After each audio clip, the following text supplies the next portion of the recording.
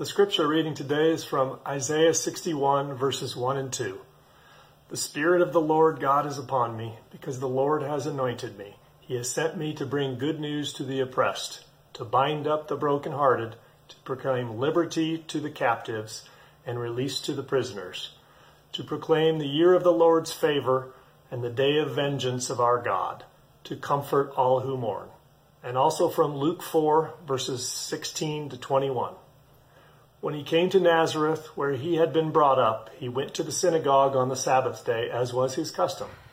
He stood up to read, and the scroll of the prophet Isaiah was given to him. He unrolled the scroll and found the place where it was written, The Spirit of the Lord is upon me, because he has anointed me to bring good news to the poor. He has sent me to proclaim the release to the captives and recovery of sight to the blind, to let the oppressed go free, to proclaim the year of the Lord's favor. And he rolled up the scroll, gave it back to the attendant, and sat down. The eyes of all in the synagogue were fixed on him. Then he began to say to them, Today this scripture has been fulfilled in your hearing. The word of God for the people of God. Thanks be to God. And thank you, Doug, for reading so well. Would you pray with me? Creator God, you have inspired a message in my heart today. I know this message may not be perfect, but may it be usable in your hands. Let the words of my mouth and the meditations of my heart be pleasing in your sight. Amen.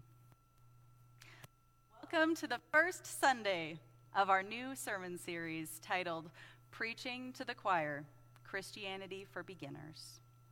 I know that sounds a little backwards because preaching to the choir is kind of supposed to mean that they're going to agree with whatever you present, or they've already heard the argument a million times.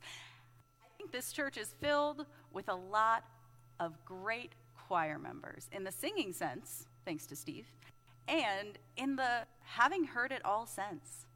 We are blessed with people who know and are passionate about their faith. Or at the very least, they know a lot about their faith. So what could I possibly share with you that I haven't already shared, or that Sandy hasn't already shared, or that the myriad of other preachers you've ever heard hasn't shared? It was a little daunting to consider what these things might be in the creation of this sermon series. But it really began to take form when I read this article in Forbes called The Counterintuitive Advantage of a Beginner's Mindset. They laid out an incredibly compelling argument for how important it is to maintain a sense of ease when tackling matters of industry and profitability. Because in those arenas, if you're not on top of the newest thing, you're behind and you might be out tomorrow. We live in a world that is filled with constant and unyielding change. What is impossible today could very easily be possible tomorrow. According to this article, the best way to tackle this problem of constant, unyielding newness is not to assume that the old ways work, but to instead be curious. Be curious about what's happening and why. Curiosity is a new commodity, and in our modern age, it has incredible value. But business isn't the only arena in which curiosity has great value. In Zen Buddhism, there is a concept that I do my best not called Shoshin. So sorry if I did both. Beginner's mindset, where openness and eagerness to learn is seen as an integral part of the practice. In Christianity, we have a very similar concept. It's called the faith of a child. Let the little children come to me and do not hinder them, for to them belong the kingdom of God. As a cradle Methodist and a proud member of the choir that I'm preaching to, I can tell you how I understood the faith of a child. As I was growing up, the way that this concept was most commonly presented to me was that you would accept the tenets of your faith with no questions and that you would joyfully and blindly follow. I have never in my life met that child, not once. I am far more familiar with the child of ceaseless curiosity.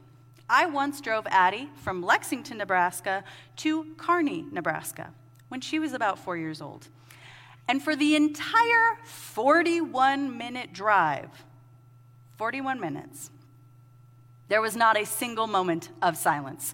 How fast is the train going? Where do trains go? What happens when two trains meet? Why is the grass brown in winter? What happens to leaves when they die? How many bugs will survive the winter? It never ended. It was very intense for me. If I were to look at actual children, and consider what the faith that they have might look like, I think it would be closer to those ceaseless questions, that endless curiosity overflowing with hope, a hope that the world might surprise me. I have often heard of faith being firm and flexible. But when I consider the faith of a child, I realize that this faith that I have and that we have has to be strong enough to withstand the flurry of questions that life stands at us, but not so strong, not so indestructible that it will crack under pressure or buckle under the weight of something hard.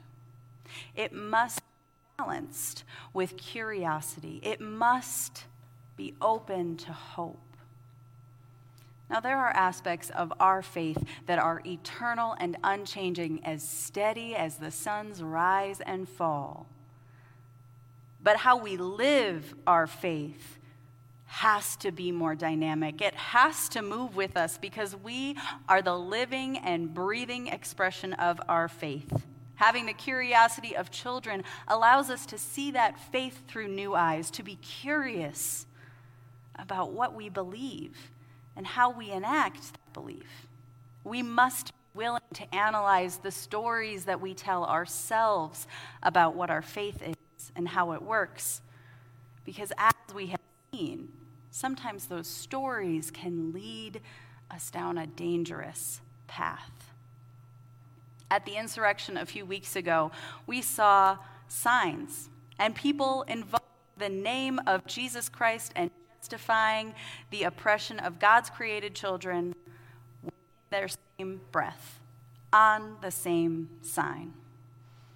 Now, I imagine that some of those people could quote you chapter and verse, using the scriptures that we stand on for peace to encourage violence and hatred.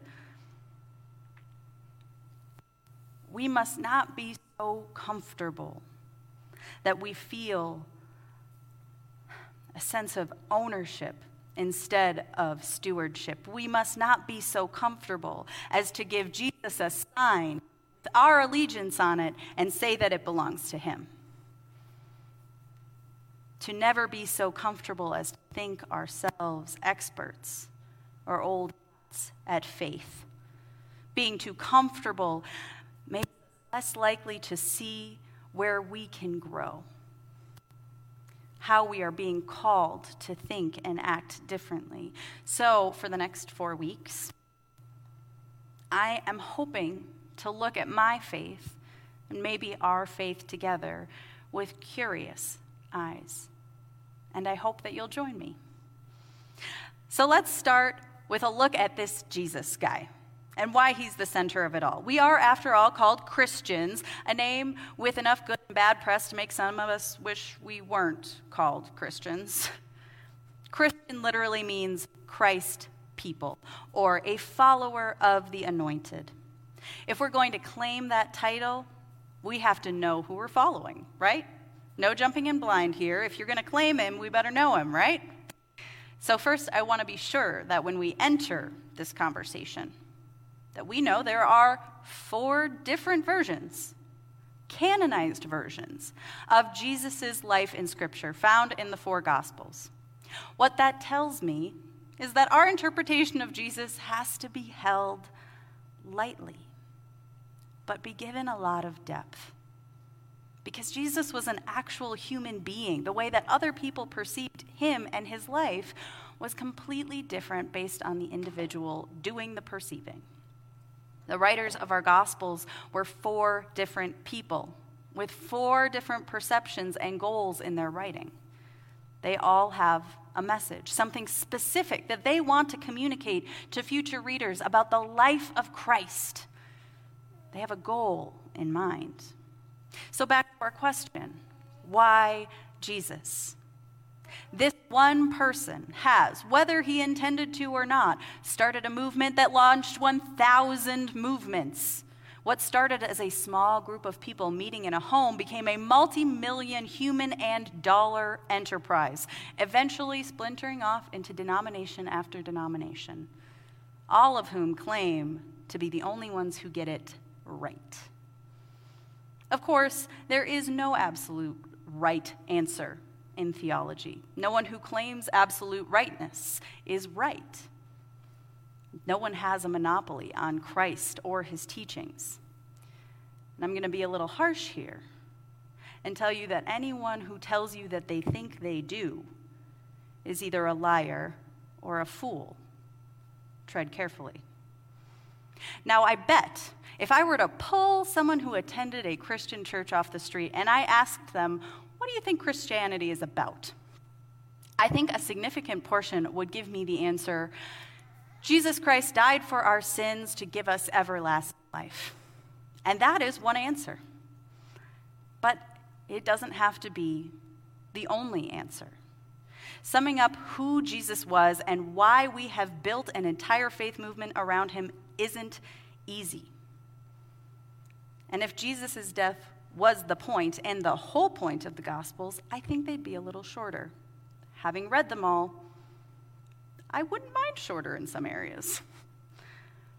But I remember asking once a pastor of mine to just sum it up all for me. Just sum it up in a sentence. What is this Christianity thing like? And she looked at me like I'd asked her to swallow a toad. She says, you can't pin it all down. She told me it's a story, not a sentence. So whatever your answer is today, whether he's the long-awaited Messiah or a man whose principles you can believe in, Christ has found a place in your life because you're here. You've ended up following Jesus in a world filled with a million other things to believe in. So, why Jesus? To answer that question, and to do Reverend Mary Council Austin her justice, we have to tell a story. To quote Flannery O'Connor, a story is a way to say something that can't be said any other way, and it takes every word in a story to tell you what the meaning is. You tell a story because a statement would be inadequate. And when anybody asks you what a story is about, the only proper thing to tell them is to go and read the story. Now consider this me telling you. Go read the story. I'll do my best to summarize, but I promise I'm not going to do it any justice. The story starts out humble, and it continues that way for some time. Born in a stable, surrounded by livestock, he's not exactly the guy you think of when you hear he's supposed to be the Son of God. He's the son of a carpenter and a young woman, and we assume that for a period of his life, he took up his father's trade and lived mostly quietly, with one incident noted in a temple. Our scripture today is the story of Jesus' homecoming, his chance to show the community he grew up with who he is now, a teacher. Our scripture today is alluded to in Mark chapter 6, is told in full in Luke chapter 4, but the words, well, the people he was reading to would have known those words by heart. They're from the book of Isaiah. He tells them, the Spirit of the Lord is upon me because he has anointed me to bring good news to the poor. He has sent me to proclaim release to the captives and recovery of sight to the blind, to let the oppressed go, to proclaim the year of the Lord's favor. And then he says this one little sentence. Today, this scripture has been fulfilled in your hearing. Today, this scripture has been fulfilled in your hearing. With that sentence, the story of Jesus Nazareth is turned into the story of Jesus Christ. The Lord has decided that now is the time. The poor need good news now. The captives need to be released. The oppressed need to be free right now. And with that, the kingdom of God becomes not an eternal life that we're waiting on, but something that is in the midst of becoming right now. That is the gospel. This is what it means to try and live on earth as a citizen of heaven, trying to live on earth as it is in heaven. We pray it every week. This is the invitation that the kingdom of God offers us. And I have to say, I want to be a citizen in that kingdom. But wait, it gets better. I know, June. How could it get better? It does. Throughout Jesus' life, he goes on and does that work. The work that he has been called to, that we have been called to. He releases those held captive by disease. He frees those who have been oppressed by death and gives them new life. He restores sight to those who have been blinded by hatred and religious law and greed. And then he goes on to actually heal the blind. And even better, he has a pretty open policy for who's allowed in the kingdom too. He invites tax collectors and fishermen and prostitutes and criminals to come and sit at the table with him. And at the end of it all, yes, he dies. He gives up his life. He is betrayed by one of his best friends. A friend, by the way, that he still insisted on sharing his last meal with. Because Judas was at the table too. Judas ate too. This is Jesus, through and through. Compassionate and intelligent, inspiring and humble, in human flesh, and greatest of all, he loves everyone, even me, without condition, without a remnant of a doubt. That's a man I want to follow. That is a human being I can get behind with my whole self. And I think we crave that deep in our souls, someone that we can really get behind, someone we can believe in when the world leaves us hopeless. When I read the story of Christ, I want to be like Christ. I want to call that our kingdom to be realized. I want to be a part of that world. The child in me, the hopeful one, really wants that kingdom, wants to know more. So if that is who Jesus is, what does it mean for me to follow him? How do I get on board? What does it mean to be a citizen in that kingdom? If we're summing it up, our scripture today does a pretty good job of explaining it by witnessing what Jesus actually does. It is a call for us to look out for the poor, the captive, the blind, and the oppressed, to lift up those who need a lift up, to look out for those who need to be looked out for. And that means someone's going to be looking out for you, because in one way or another, we are all poor, captive, blind, or oppressed. It is to see where the need is and serve it to the best of our ability. But in modern times, it can definitely be difficult to see that need clearly, or what we're supposed to serve, or how. And I see this most clearly in the concept of all lives matter versus Black Lives Matter. Jesus will never deny that all lives have meaning and purpose in the kingdom. Mattering would be the bare minimum. So the child in me wonders, why? Why make a distinction of some lives mattering versus others? And the answer to that question, well, it's alive all around us. Racism exists. And if you don't trust the human perspective of people who are bringing forward personal experiences and evidence, one, you should check that out.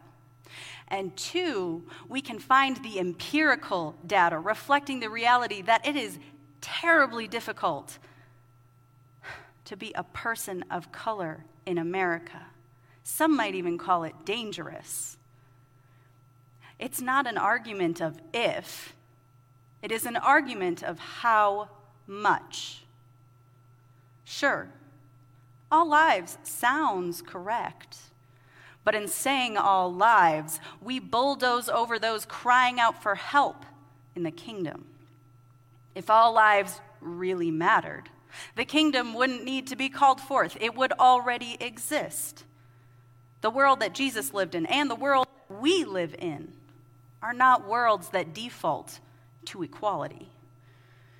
Christ calls us to work as forces of equality, caretakers of the broken, the oppressed, the captive, the poor, the blind, both physically and spiritually blind.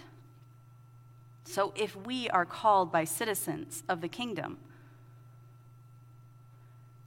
called to focus on the lives that are struggling and the lives that are in need of focus and love, those that face oppression and captivity are on that list.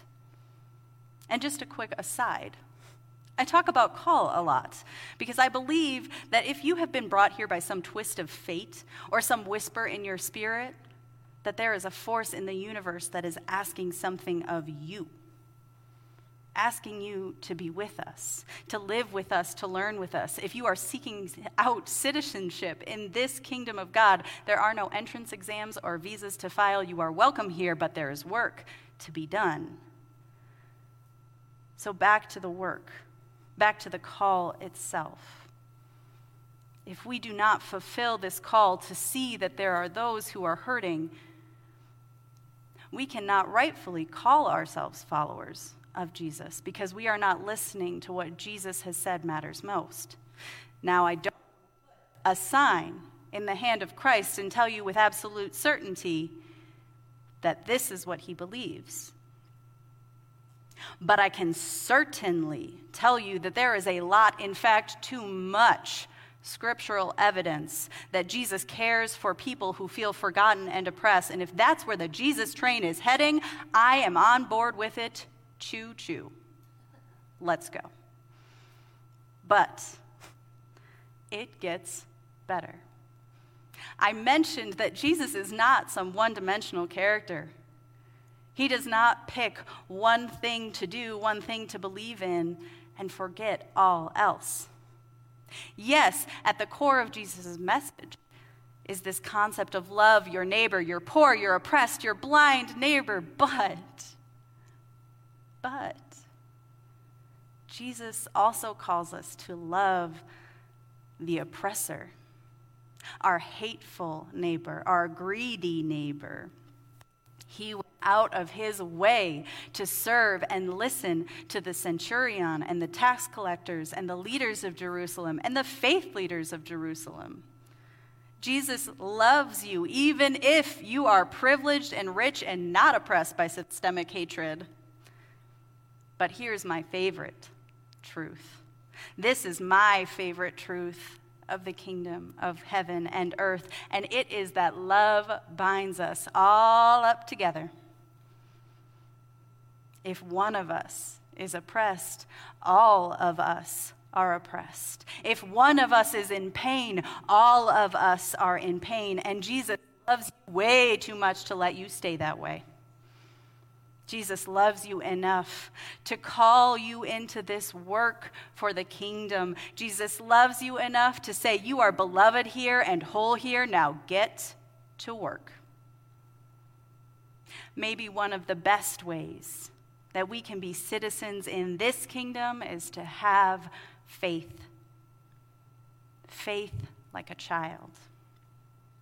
Let us not be afraid of the questions that help us see ourselves more clearly.